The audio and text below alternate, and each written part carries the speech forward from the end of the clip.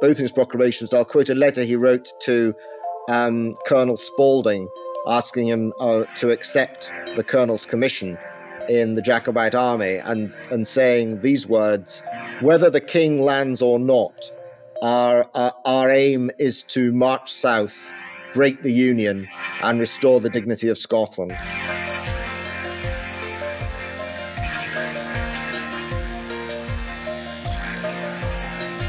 Hi, and welcome to And If Love Remains. I am your host, Mike Levitt, and today I am very excited to be speaking with Professor Murray Pittock. This is a man that's uniquely qualified to share the subject that we're going to deal with today, which is the Jacobites of the 17th and 18th centuries. Professor Pittock is currently Pro-Vice Principal at the University of Glasgow. Among his 93 writings and 18-ish books are his latest book, Enlightenment in a Smart City, Edinburgh's Civic Development, 1660 through 1750, as well as the book Culloden, and which will be especially useful in our discussion today. So welcome to the show, Murray. Thanks for being on. Great to join you, Mike, today. Wonderful. I want to start a little bit with your history with Jacobitism, and why did you decide to devote much of your personal or professional work on this history? Right. Well, I grew up from Aberdeen in the northeast of Scotland, and that was a Jacobite heartland in the 18th century. I'm not claiming it was a Jacobite heartland in the late 20th or anything like it, but it still was. It still was a very different place. And as growing up with a powerful interest in history, I engaged with the culture there, and later on, I became aware of just how important the Jacobite cause had been to determining not only the kind of state that Great Britain became, but the kind of world in which we live in, because ultimately it was a challenge to the kind of state we live in today in the UK, and also through that, a challenge to the kind of world that developed, and maybe even including the North American world, and we might come to that. Yeah, for sure. It's interesting as I've done, as I mentioned to you before, I'm kind of a neophyte to this subject, but it's absolutely grasped me. And I've found that a lot of scholars who talk about the Jacobites seem to frame the history as maybe England bringing civilization to Scotland, or something along those lines, where you seem to definitely understand the cause from the Jacobites' perspective. So are you just kind of a professional iconoclast, or what's your what's your take on how maybe many scholars look at that history? Well, I'm not an iconoclast, I would say. What I would say is that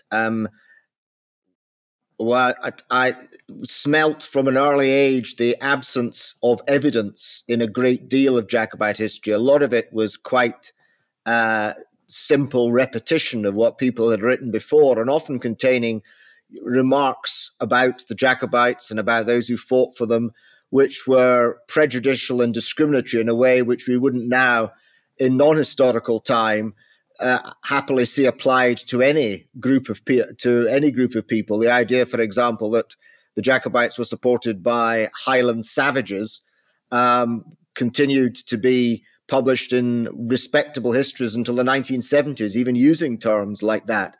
So I was aware from a pretty early age both that the framing of the Jacobite episode was highly prejudicial, and also that it didn't actually depend on any evidence. And from the book that I'm working on now, the study of the British Army occupation of Scotland in the years after 1746, there's just one example. There's a huge amount of evidence. There's evidence from court proceedings. There's evidence from presbyteries and synod meetings, of the Church of Scotland. There's evidence of Chelsea pensioners. There's evidence of court martials. There's evidence of British Army postings. There's a huge amount of material, and currently there isn't even a single article written on that anywhere. Wow. So it's the neglect of what is actually there in the archive is staggering. That is staggering, and it is such. Maybe that's one of the many reasons why I find it so interesting, because there isn't a whole lot there, other than stories and songs and poems and kind of folk tales, if you will, I think. There's so much romanticism about it that I think sometimes we forget that, or maybe I don't think about the real people that are involved there, and to me it feels almost like a less about kingly succession than about a populist uprising. But before we get there, because we're kind of getting into the murky history a little bit, and I want to kind of plant ourselves in today, because I'm here in Arizona. When I think of Scotland, I think of its own country. I think of, it's got its own borders, its own parliament, and yet it's part of the Great Britain. And I'm curious, I just don't know, how does what's the relationship between England and Scotland currently today, and how do they work together or don't work together maybe? Well, that's a very big question. So in Scotland now for 14 years, the nationalists have been in power in the Scottish Parliament, and in the last general election across the United Kingdom, the Scottish National Party won 48 of the 59 seats in Scotland. So all the other British parties together have 11 seats in the Westminster Parliament, and the Scottish National Party is 48.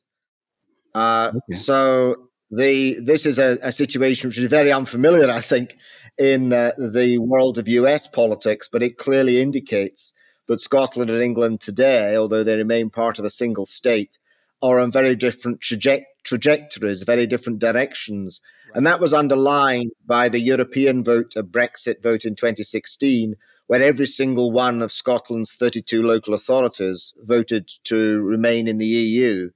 And of course, Scotland ended up leaving the EU because ultimately that was a statewide, a UK-wide vote. Okay. Well, and why? And again, this is probably another kind of overbroad, big question.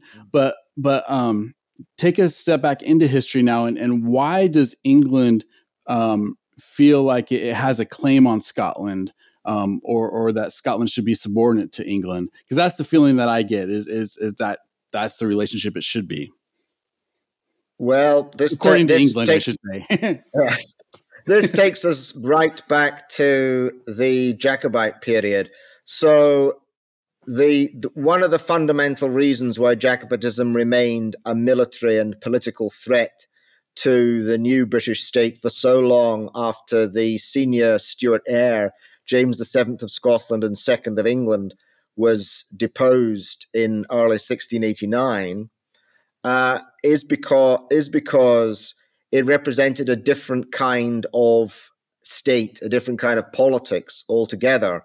So the late Stuarts, Charles II and James, they ruled what is called a composite monarchy, a bit like Austria-Hungary or the Commonwealth of Poland, Lithuania, or what used to be the United Kingdom of the Netherlands when Belgium was included in it.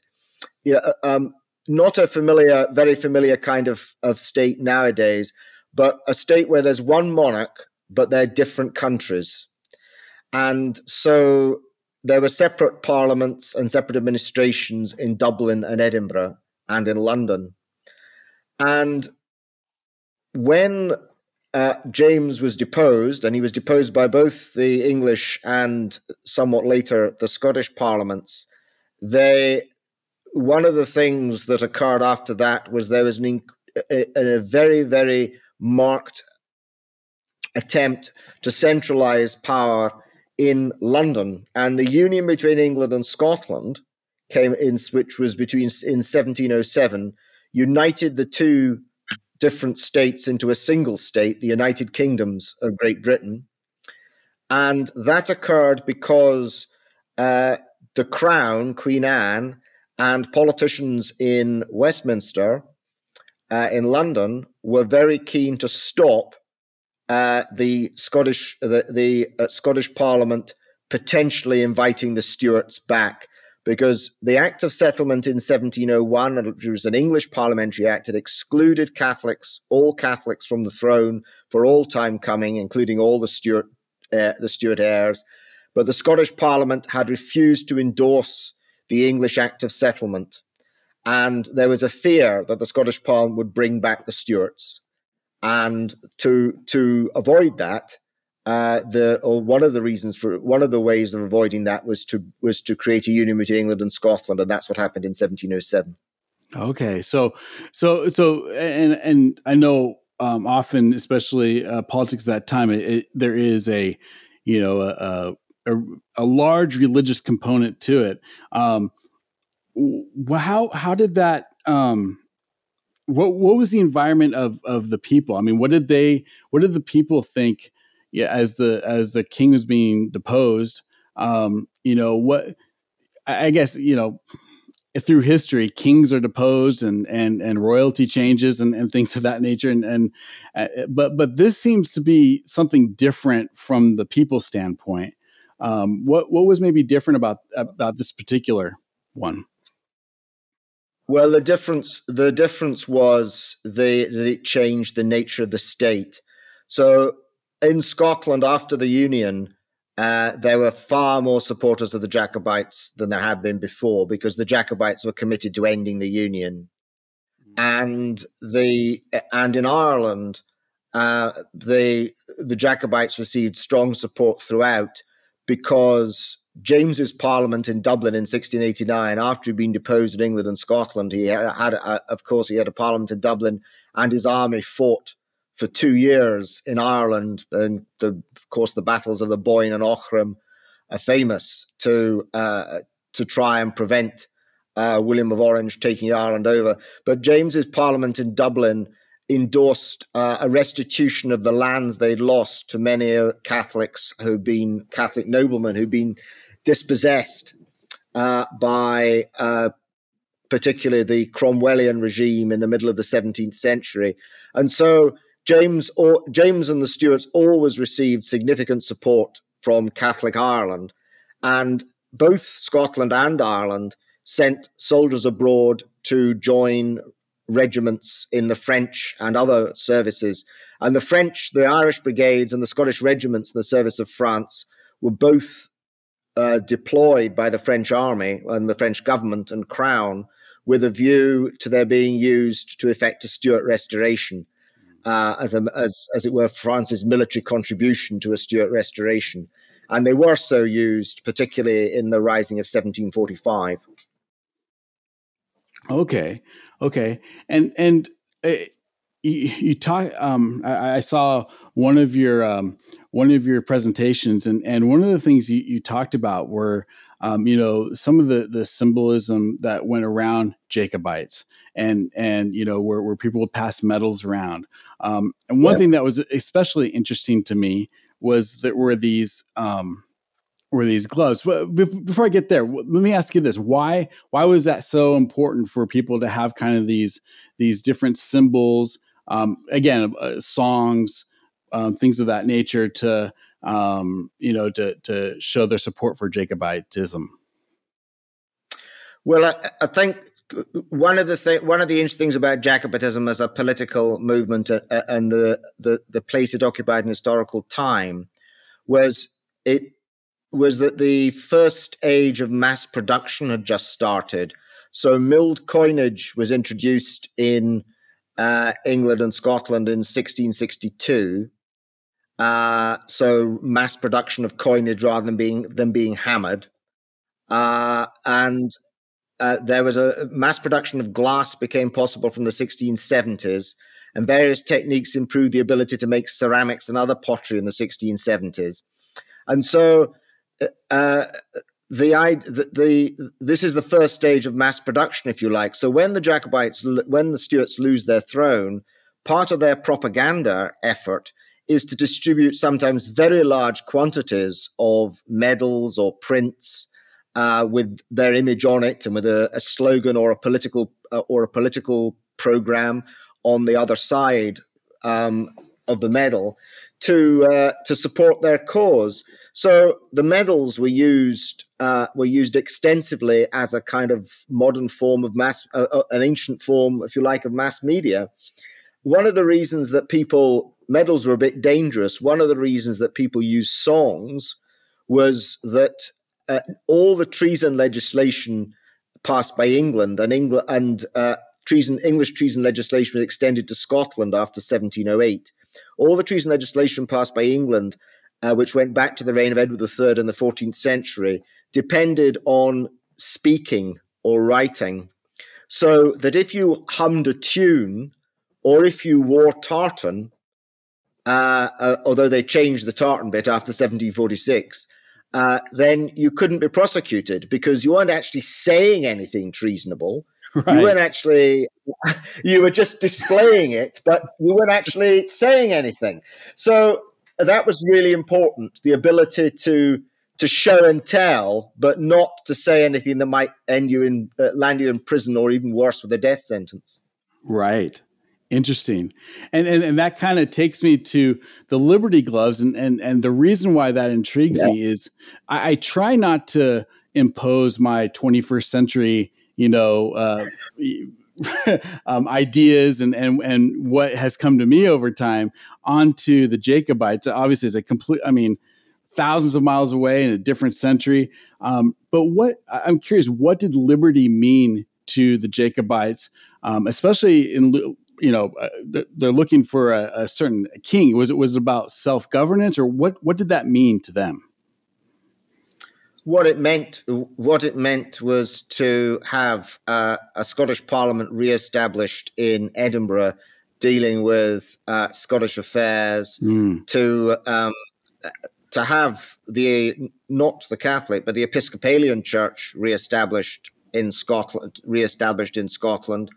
and to have a monarchy that listened to them, and that, if not, you couldn't really call the Jameses Scottish anymore by that stage, but had their origins in Scotland and a sympathy with Scotland. So liberty was and the liberty was also the ability to have a degree of political self-determination, though it's not exactly like modern nationalism. I don't know if your listeners are familiar with Senator Trent Lott's Senate Motion 155 which gave rise to Tartan Week in 1998, based on the Declaration of Arbroath.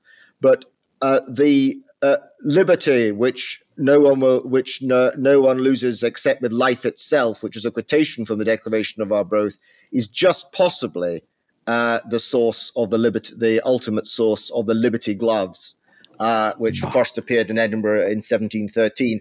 But liberty was usually embroidered in gold on the inside of the hand. So once again, these couldn't be seen, though they could be shown to sympathetic figures. And the colour white also symbolised Stuart sympathy. So the colour itself was beyond prosecution.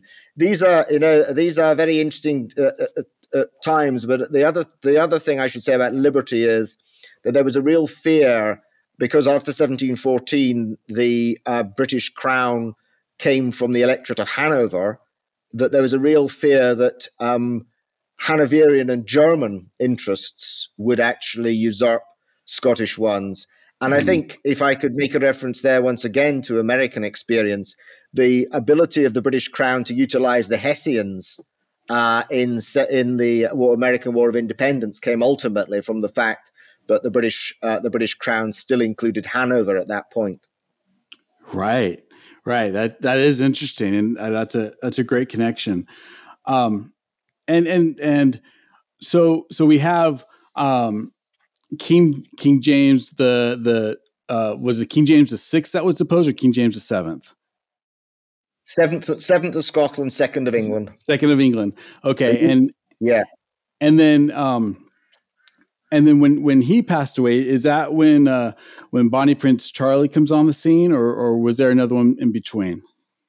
there was definitely another one in between. So his son, James, the inverted commas, the eighth and third, as he would have been, succeeded his father in 1701,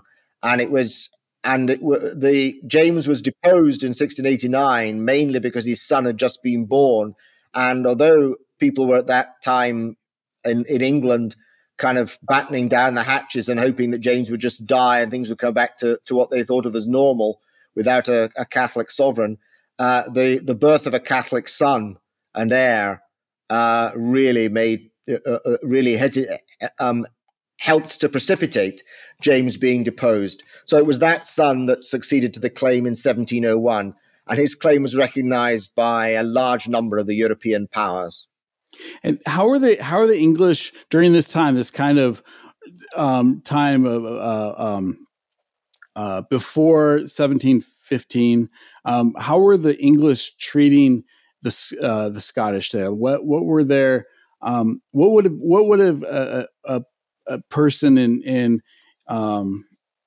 Scotland, what would their gripes be concerning England and what they were doing to them? Maybe not necessarily on a ultra political level, but on a day-to-day, what they were facing daily from England.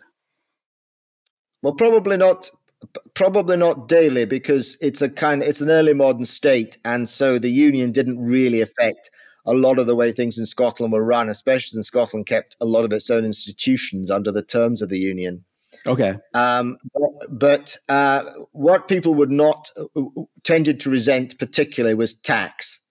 So taxes rose very markedly because Scotland had been a relatively low tax economy, and England was, they were all low tax by today's standards, but England was a much higher tax economy, and there was meant to be a convergence in taxation. And so particularly for excise duty charged on wines and spirits, something like half the wines and spirits sold in Scotland seem to have been smuggled to avoid the duty.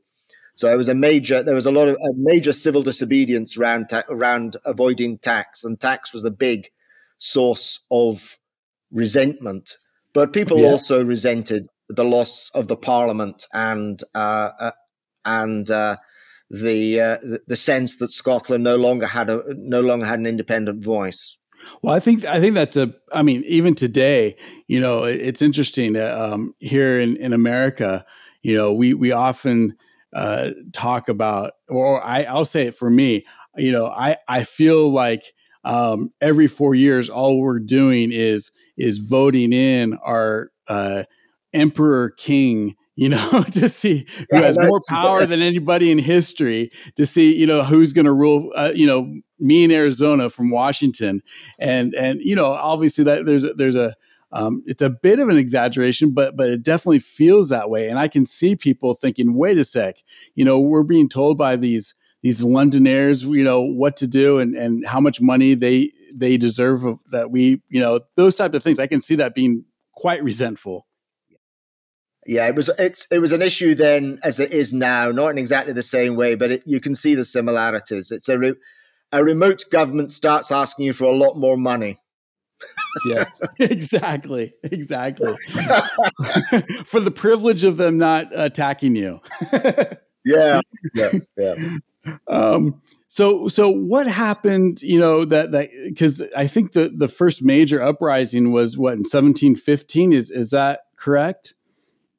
That's right. There was an attempted uprising. Well, there was an uprising in 1689 and an attempted one in 1708, but 1715 is the first major rising. And at that stage, what was impressive was the sheer level of military support in Scotland, because it wasn't actually supported by France. Oh, wow. Because Louis XIV, who was very sympathetic to the Jacobites, just died, and the Regent Orleans, who wasn't nearly so sympathetic, was in power in Paris. So James didn't even know it was going to kick off as soon as it did, and but it raised round about 22,000 men in Scotland, which is virtually the 70 to 75% of the entire fencible. That's the entire number of troops that Scotland could probably raise at the time, and it represents 1 in 6 of the adult male population. And these people were not just joining up to serve in the army, they were volunteering to, or some of them were pressed, it's true, but many of them were volunteering to risk their lives to restore the Stuarts. And the motivation for doing that was very clearly put in the commander-in-chief, Erskine, the Earl of Mar, John Erskine, the Earl of Mar. A letter, both in his proclamations, I'll quote a letter he wrote to Colonel Spalding, asking him to accept the colonel's commission in the Jacobite army, and saying these words: "Whether the king lands or not, our aim is to march south, break the Union, and restore the dignity of Scotland." So it's very clear that the motivation for the 1715, as indeed for subsequent Jacobite risings, is very mixed. It's partly dynastic motivation, but a very large part of it is what that dynasty represents, which is the restoration of the Scottish Parliament. Right, and that completely kind of blows up my next question, because I think some would say, well, you're just going to depose one king for another, but as you mentioned before, and as you say here, it wasn't about that. It was about the separation of the Union and giving Scotland its own independence, or a certain amount of it. Yeah, well, I mean, it's not exactly like a modern state, but it is it's like it's like a state. It's like many states in the early modern period where there were multiple states under one king. So it was a significant political divide, and it was also it also marked a huge difference between what Britain was rapidly becoming and what the kind of much looser confederation that the Jacobites wanted to see. And one of the arguments for federation that Witherspoon, who is, of course, one of your Scottish founding fathers, put forward in the debates in the 1770s, was that Scotland had not succeeded in having a federal or confederal system and had not retained its parliament. And it was very important that the states in the new United States had that voice for that reason. So then this political divide was really significant in the 18th century. Of course, it remains significant. But to people who think that Jacobitism was just about the dynasty, and of course there are still people like that, one has to ask why it remains so important to so many people, so symbolically important. It has such global resonance and echoes. When it comes to English history, in the Wars of the Roses, who was the claimant from the House of Lancaster and who the House of York, if you even remember or care? I mean, nobody does. Dynastic squabbles from long ago don't matter. Political ones sometimes still do, and this is a political struggle and not a dynastic one. No, that's really well put. And so what happened to that first kind of major uprising in 715, and what went right, what went wrong? Well, not a lot went right, because Mar was a politician and he got no military experience, and he was pretty incompetent in a number of ways. So he divided his army, which is not the most sensible thing to do, and one part of the army went south to attack England, and with some English Jacobite support from Northern English Catholics. And they got as far as Preston and were besieged and defeated there. Mar, with a smaller part, with a large part of the army, but with his own divided part of the army, had a drawn battle at the Battle of Sheriffmuir in 1715, where he failed to follow up his advantage and then started to lose impetus. He didn't quite know what to do next. And really, over the next few months, the rising petered out and collapsed because there was no direction behind it, no purpose, and no energy. So, so it was very badly led, but it was actually had about half as many troops again, in fact, slightly more than those who were engaged in the rising of 1745. Right. And what was the some of the fallout from that 1715 uprising when things fell apart? What what were maybe some of the consequences for both James and also the people of Scotland? Well, James had landed later on in the rising, and he was meant to be crowned at Scone near Perth in early 1716, but in the end wasn't. He went back to he went back to the continent. Um, uh, the British Crown was very keen to see James expelled not only from France but also from everywhere except the Papal States, because they wanted him. They wanted him. Having James in Rome was good for them in propaganda terms because it associated him very closely with the papacy. So they succeeded in doing that by exerting diplomatic pressure on France and on other powers in the years after 1715. Basically, relatively few. There were some high-profile executions, Yeah. but relatively few of those who were involved in 1715 were punished Okay. as they were risking, to the extent that they were risking, because the Duke of Argyll, who commanded the British forces in Scotland, realized how fragile the Union was and really counselled a very gentle way of dealing with it. So basically, what happened was that office holders, justices of the peace, magistrates, people who with any government office who had supported the Jacobites or were thought to be sympathetic to them were purged, and people who were loyal were brought in. But most of the changes occurred like that. They didn't involve brutality. Okay. Okay, interesting.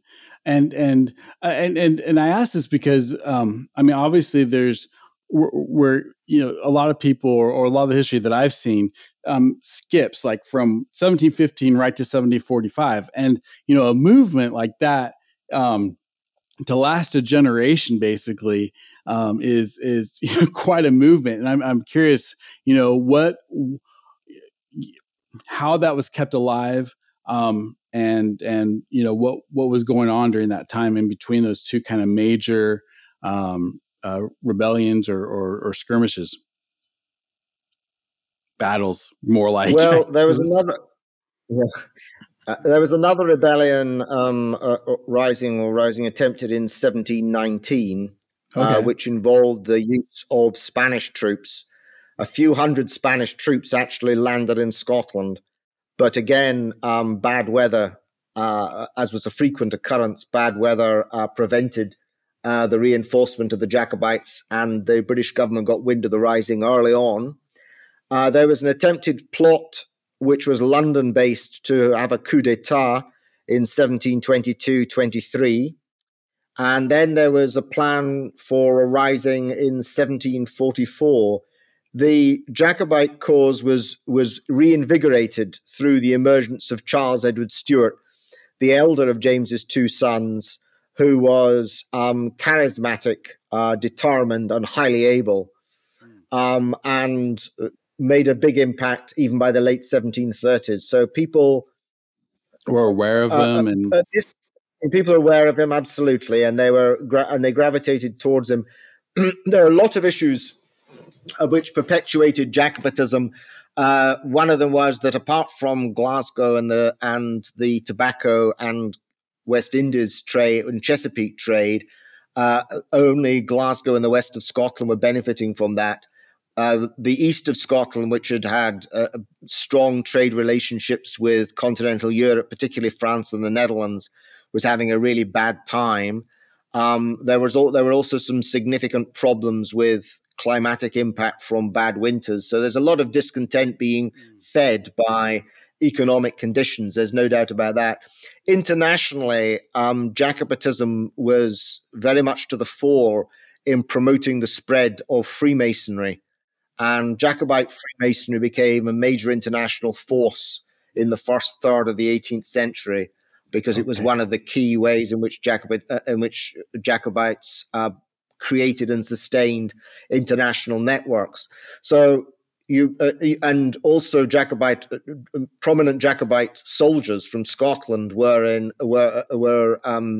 achieving senior rank across the whole of Europe in the armies of the day. For example, James Francis Edward Keith was a general in the Russian army and governor of Finland, and subsequently became the field marshal commanding the armies of Frederick the Great.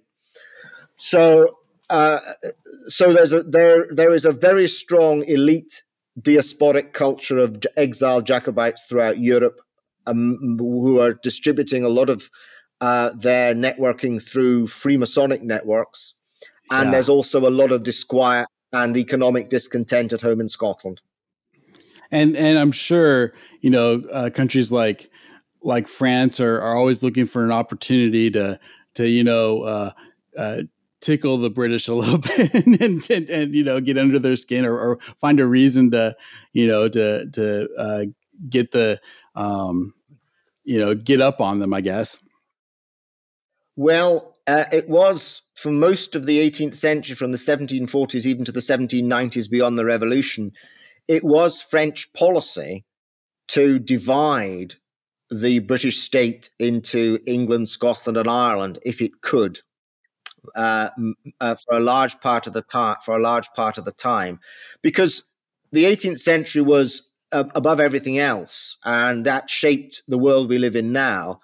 A life or death struggle between Great Britain and France to be the dominant power in the world.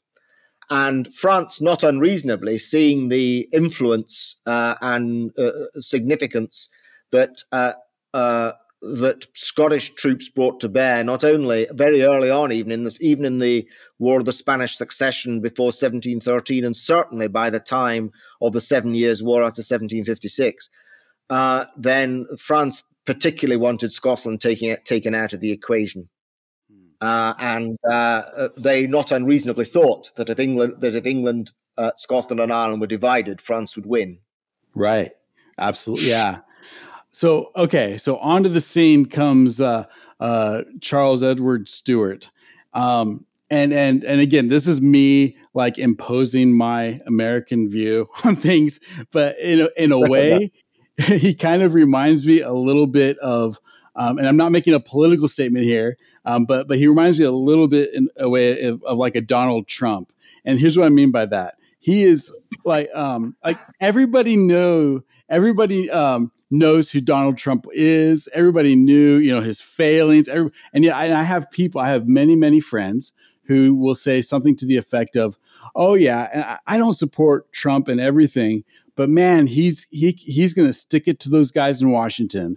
Or they'll say, Trump, he understands us, and obviously it's not in the same way, but it seems to me like as a symbol, just like Donald Trump was the symbol maybe for Red America, if you will, Charles Stuart seems to be like this symbol that people can rally around. And I'm wondering if that's if that's an analogous analogy. Well, I know that I think it's the Atlantic's just run a piece about in the US, just run a piece about the Jacobites and Donald Trump, but it's not one I'm enormously drawn to myself. Right. One of the things I would say about, and this is maybe the most popular contemporary manifestation of Charles Edward Stuart's reputation, is that while appreciative of the enormous influence that the Outlander series, with its more than 30 million sales, has had on interest in Jacobitism and tourism in Scotland linked to Jacobite sites, it takes a traditionally dim view framed by generations of a certain sort of British history of Charles Edward Stuart's personality and character. Okay. However, Charles Edward Stuart actually does not deserve that. he has many character flaws, but as I often say to people, who point out that as he aged, he became bad-tempered and alcoholic. That if your high point of your life occurs when you're 25, and after that all you get is unemployment and the brush off, it doesn't do much for your character. Very few people could actually deal with that, and he wasn't one of them. But certainly as a young man, he had enormous abilities, and he had and appeal to people. Like all the Stuarts, he was rather slow in paying his debts, and generally speaking, viewed loans as gifts. I don't know where you'd want to take that analogy, but that was certainly something that he and Charles II, his grandfather, shared in common. That's great uncle, I should say, shared in common. Right. That's great. He now, it is pretty amazing. He's able to gather, from what I understand, quite a force, and then he runs into some terrible luck heading to Scotland, and I just it seems as if it kind of is aborted from the beginning. This 1745 campaign.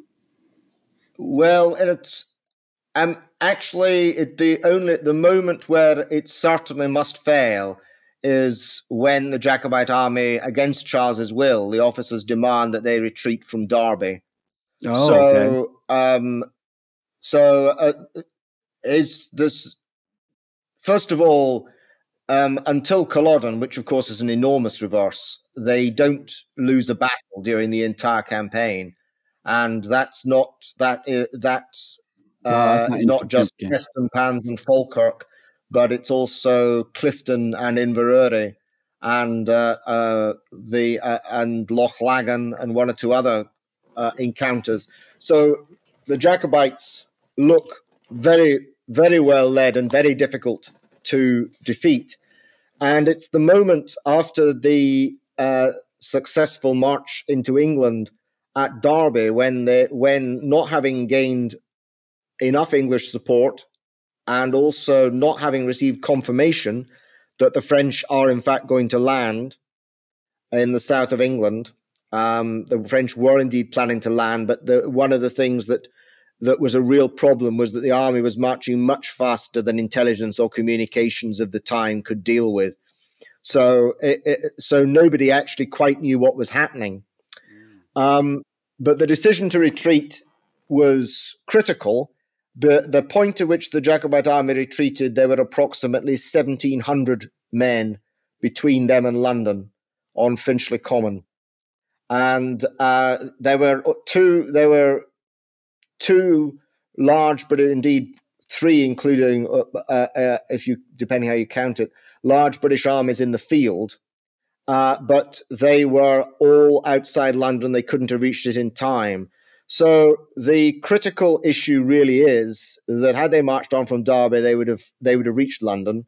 Although again the force was the force was not the total force that was finally raised for Jacobites, they would have outnumbered the forces facing them by between 3 and 4 to 1, and those forces would mostly have been unofficial or lightly raised militia rather than battle-hardened men. So they would have moved into London. Whether they have taken it effectively is a different matter, and whether when they got hold of the huge reserves of credit and cash that the Great Britain commanded, whether the armies in the field who could now no longer be paid or in some cases supplied would have been able to hold together long enough to dislodge them, it's a moot point.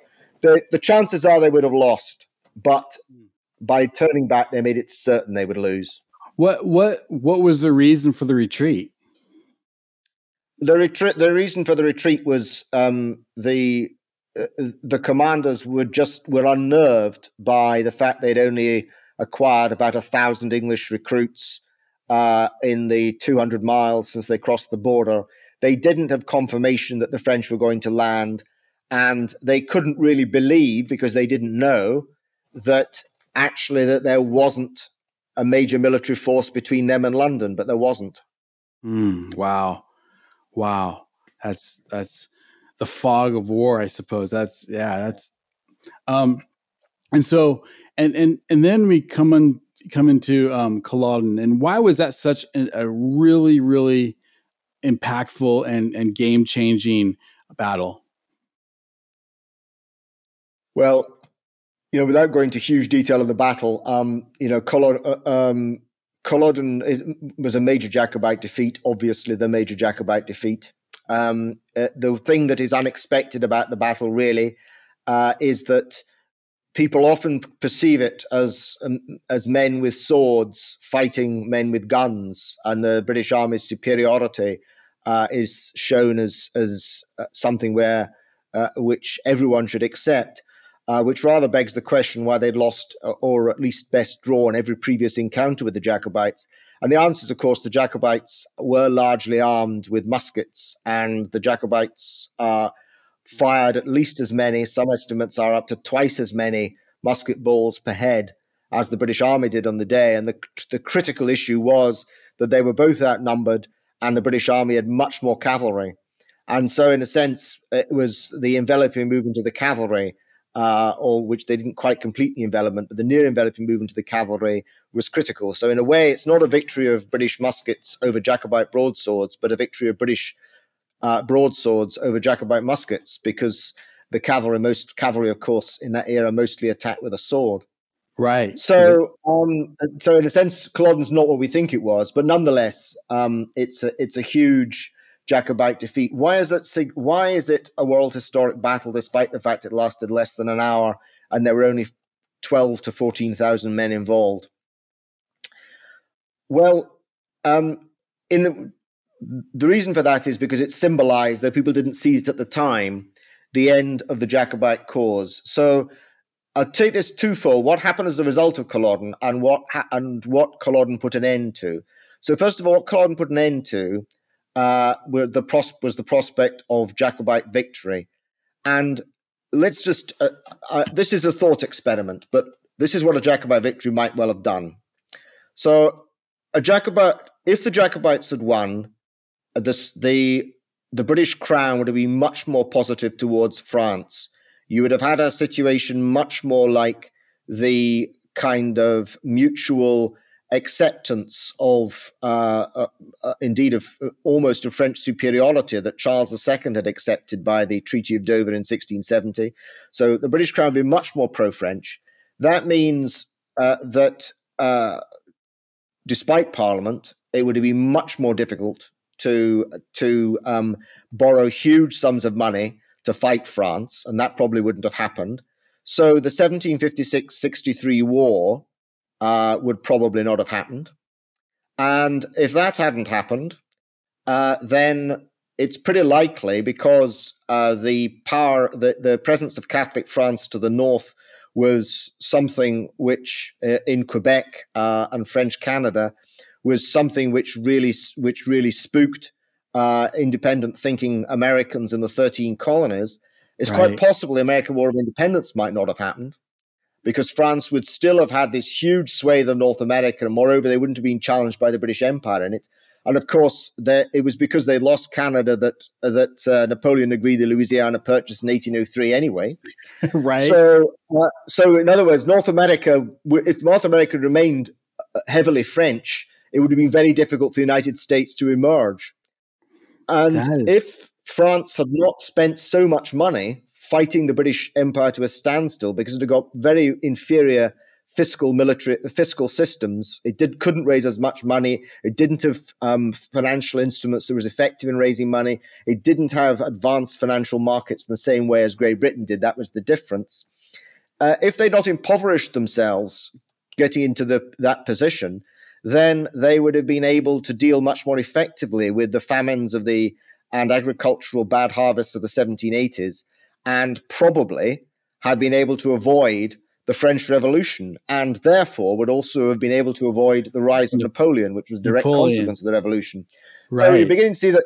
But if the Jacobites win, the whole world could be very different right away.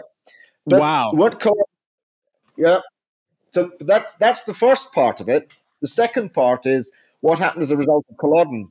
Well, what happened as a result of Culloden was that the British Army, first of all, carried out, particularly Cumberland was very pro carrying out atrocities, and there's a lot of evidence about that. He planned it for long before Culloden.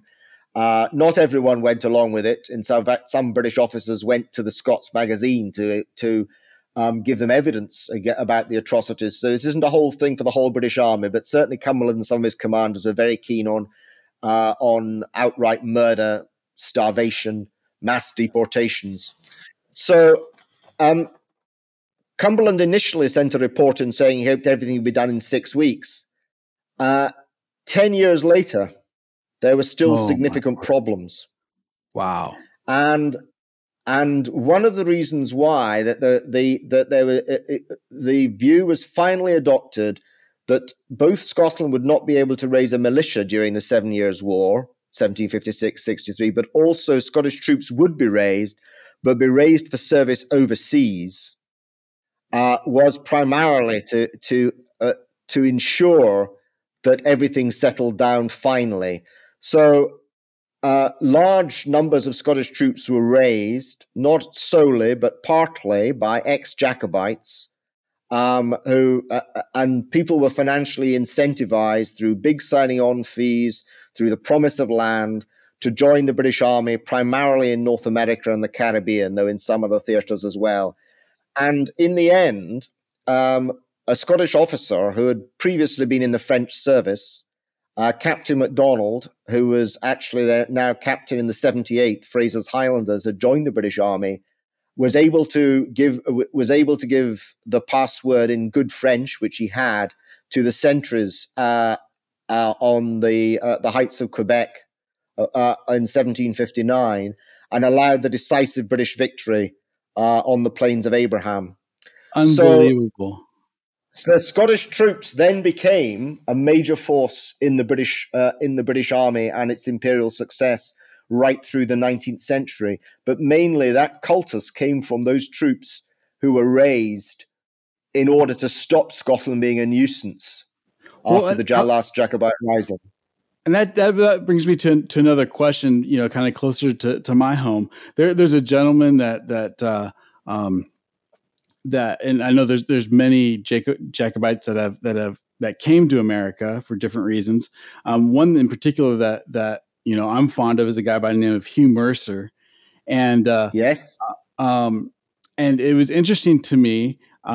His story is incredible, but the fact I could not figure out why he would fight for the British, in the French Indian War, the War of 1756-63. Well, why would somebody who was no friend of the king, and I think he was not alone. I think there was many Jacobites that took on that put on British arms to fight the French. Is that because of this that they're talking about, or was there other reasons?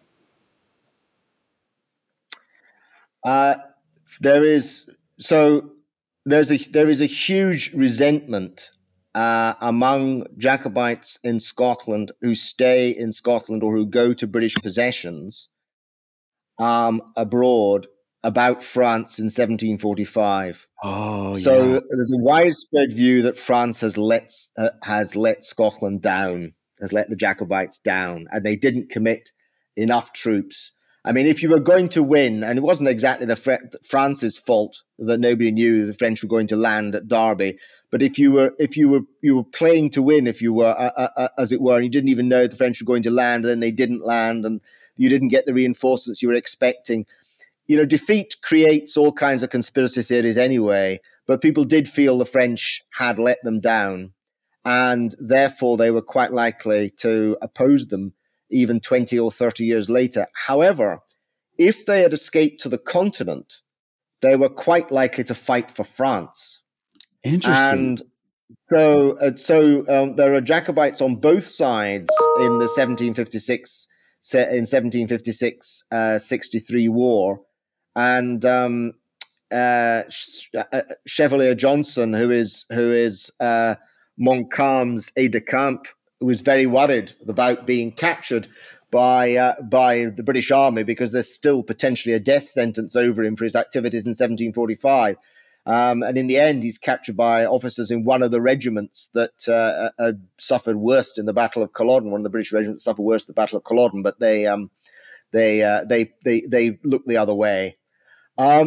So you do get Jacobites fighting on both sides, and it largely depends on whether they escape to the continent or not.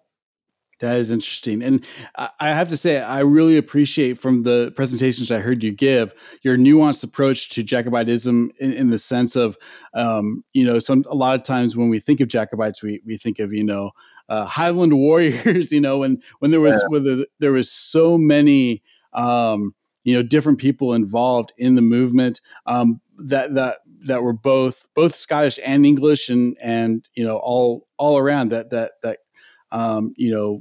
had different reasons for supporting Jacobitism and Irish. When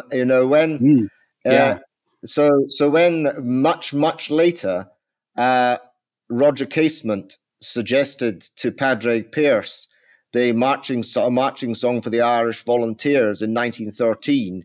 He suggested Shelas Och, Young Charles, which was a direct reference to Charles Edward Stuart, and Pearse said we can't have that. But interestingly enough, that kind of discourse about the discourse of Jacobite Ireland is definitely alive in the 20th century Ireland of Irish republicanism. Okay, and that, by the way, and that kind of gets me to. Let me ask you this first. I want to ask about we've talked about some of the repercussions, kind of big, but as far as what actually happened, did Jacobite influence? This is a question I'd have. I don't really have a good answer to. Did it in any way influence the Scottish Enlightenment?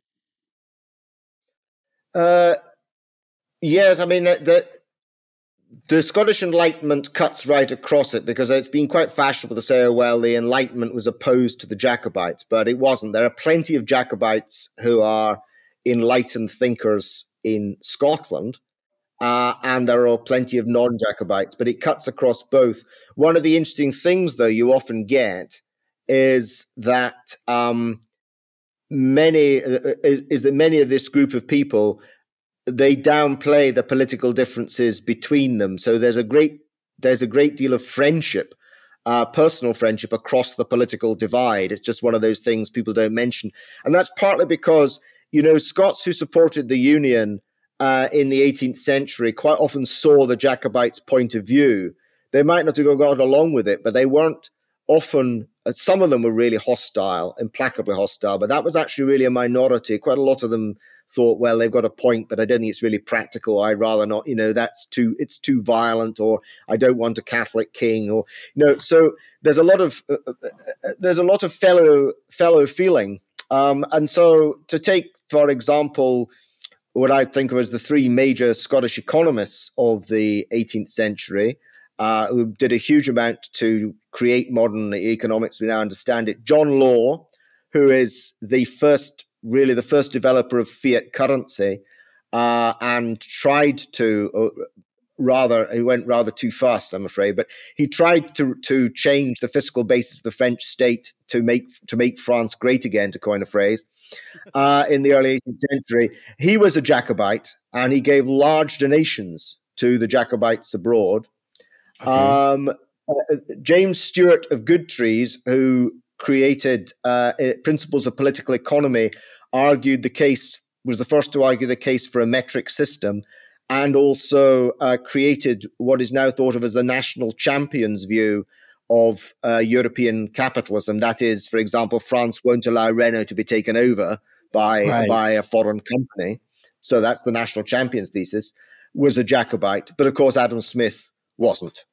So, but But on the other hand, Adam Smith borrowed from both James Stewart and John Law's thinking in writing The Wealth of Nations. Right. Yeah. He borrowed from a lot of people, I hear. But he certainly did borrow from a lot of people, but those were perhaps Scotland's and two most innovative economic thinkers that preceded him. And in a sense, he's writing against Stuart's national champions thesis, but he doesn't acknowledge as often he doesn't acknowledge with other people too Stewart and Law's contributions. Okay. And another, again, and I really appreciate, I know, I appreciate your time so much. These are kind of big questions and big subjects, and I am so grateful for your time. I'm also curious, the one of the great, again, I think looked at, especially in my country, travesties, is the Highland clearances and the Scottish clearances of the 19th century, and I'm wondering how Jacobitism is related to that. Well, it's not as direct as you might think, but there are two major influences. The first is that the recruitment of large numbers of Scottish troops into the British Army in the post-Jacobite era increased because they wanted to have land. They wanted to small holdings, increased the demand for land, and meant that more and more small holdings were created, so that a lot of the land that these people had became unsustainably small as farm. They couldn't farm it; it wouldn't work, and so that influenced the not paying the rent. And then, of course, when you're not paid the rent, you're often cleared off the land.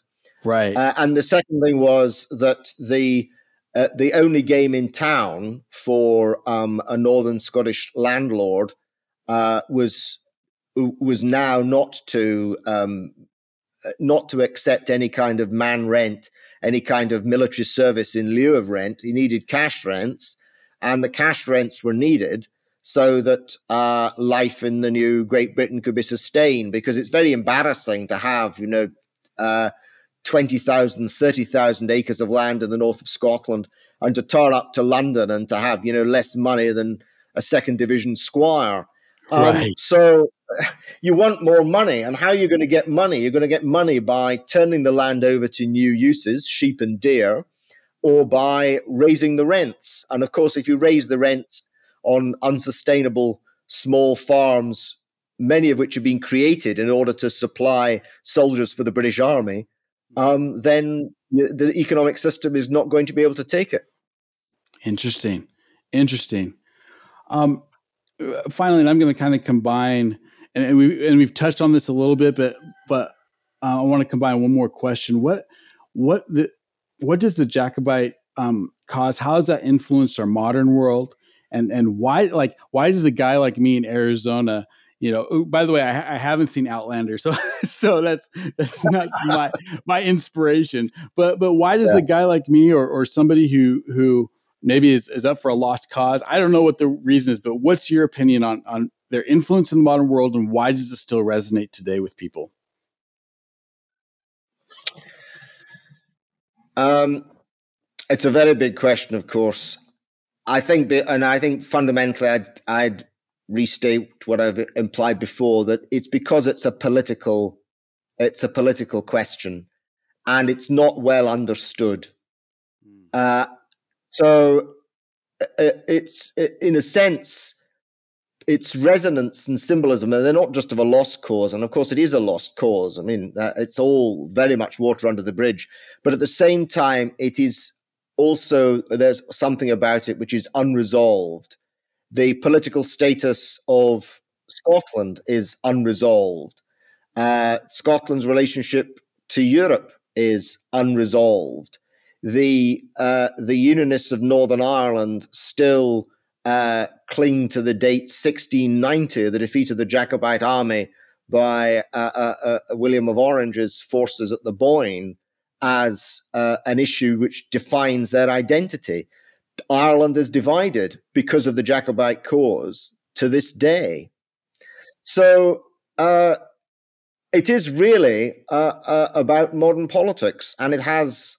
And I think that although Outlander and many other things have helped bring the Jacobites, who have always been popular, to almost a fever pitch of interest in many parts of particularly the Anglophone world today. One of the things that has definitely also done it is Brexit, because the Jacobites or the Jacobite cause was always about a close relationship with Europe. It's a European movement. It involves very close, particularly Scottish and Irish links and integration with Europe. And in a sense, those old ideas have got a new political playground. Well, it's not really a playground, but political environment to be in. So the idea of taking back control that the British government or and the Leave campaign prioritised in 2016 is based on the fact that Parliament should be completely sovereign and not have to give in to a European law at any point. But the idea that Parliament is completely sovereign is a claim Parliament first made in the aftermath of deposing James II and VII. Right. It is, in fact, the historic claim on which the defeat of Jacobitism rests. And so you can see that these issues simply haven't gone away. That is absolutely fascinating. If somebody's listening to this and they want to learn more about Jacobitism or Scottish history, what would you consider good resources for somebody to find and look up, and where would they find some resources that they can learn about this stuff? Well, if you're talking about books, then some of the books that are really useful are Daniel Secchi's The Jacobites, and that's his surname is Szechi. Daniel Secchi, The Jacobites. Daniel Secchi, 1715. So that's the best single book on the 1715 rising. My own Culloden and the Myth of the Jacobite Clans, and you can also catch up with me on YouTube by searching for me on YouTube. There's quite a bit there. Frank McLean's Charles Edward Stuart, which is still the best one-volume biography published about 30 years ago, and really gives you a sense of Charles Edward and his significance. Those are, and also Eamon O'Kearda, Ireland and the Jacobite Cause, which came out in 2002. So those are all places to start. But there's a range of really good material out there, and some of the some of the new material coming out on the Jacobites in the Caribbean and the Jacobites and piracy is extremely interesting as well. And they're in other words, there are huge areas which we haven't even touched on. But I was going to say that's it's ultimately a Jacobite story. Yeah, I mean with the smuggling and everything there's a ton of things. And then again, I would love to have you on again, because I would really like to also talk a little bit more about the Jacobite influence on America and things like that, because I think there's a lot there that we haven't covered. I again want to thank you. Tell me one more time, when is your new book coming out, and the British in Scotland, British Army in Scotland. I'm sorry, what was the title again? It's the provisionally the British Army in Scotland, 1746 to 66.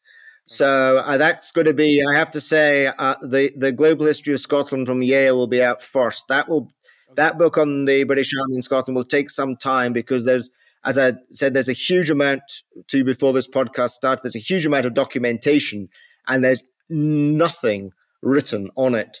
And you also have to get it right, because it's still sensitive stuff. But interestingly, I've already got some really good stories out of that. And, it's actually been quite interesting to share that with the National Army Museum and the Royal Scots Regiment in the UK. And it's interesting to find out that's actually, although it's controversial, the audiences from the British Army are very interested in hearing about it. That's fabulous. Well, thank you. Thank you so much for your time. I am incredibly grateful that you took the time to talk to us and give us a great primer on Jacobitism and its philosophy and history. So, Professor Pittock, thank you so much. Well, thank you very much, Mike Levitt, and it's a real pleasure to have had the chance to talk to you this afternoon. And if you could just send over just a little portion of your Arizona weather you don't want to Scotland, that would be much appreciated. Well, I'll say I was up at 5 o'clock this morning getting ready for this podcast, and it was already 90 degrees. So. Yeah, well, I'll have some of that. Thank you very much.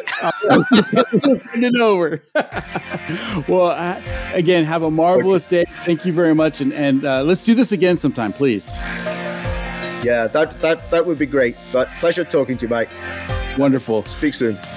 You've been listening to Professor Murray Pittock. My name is Mike Levitt, and you've been listening to And If Love Remains.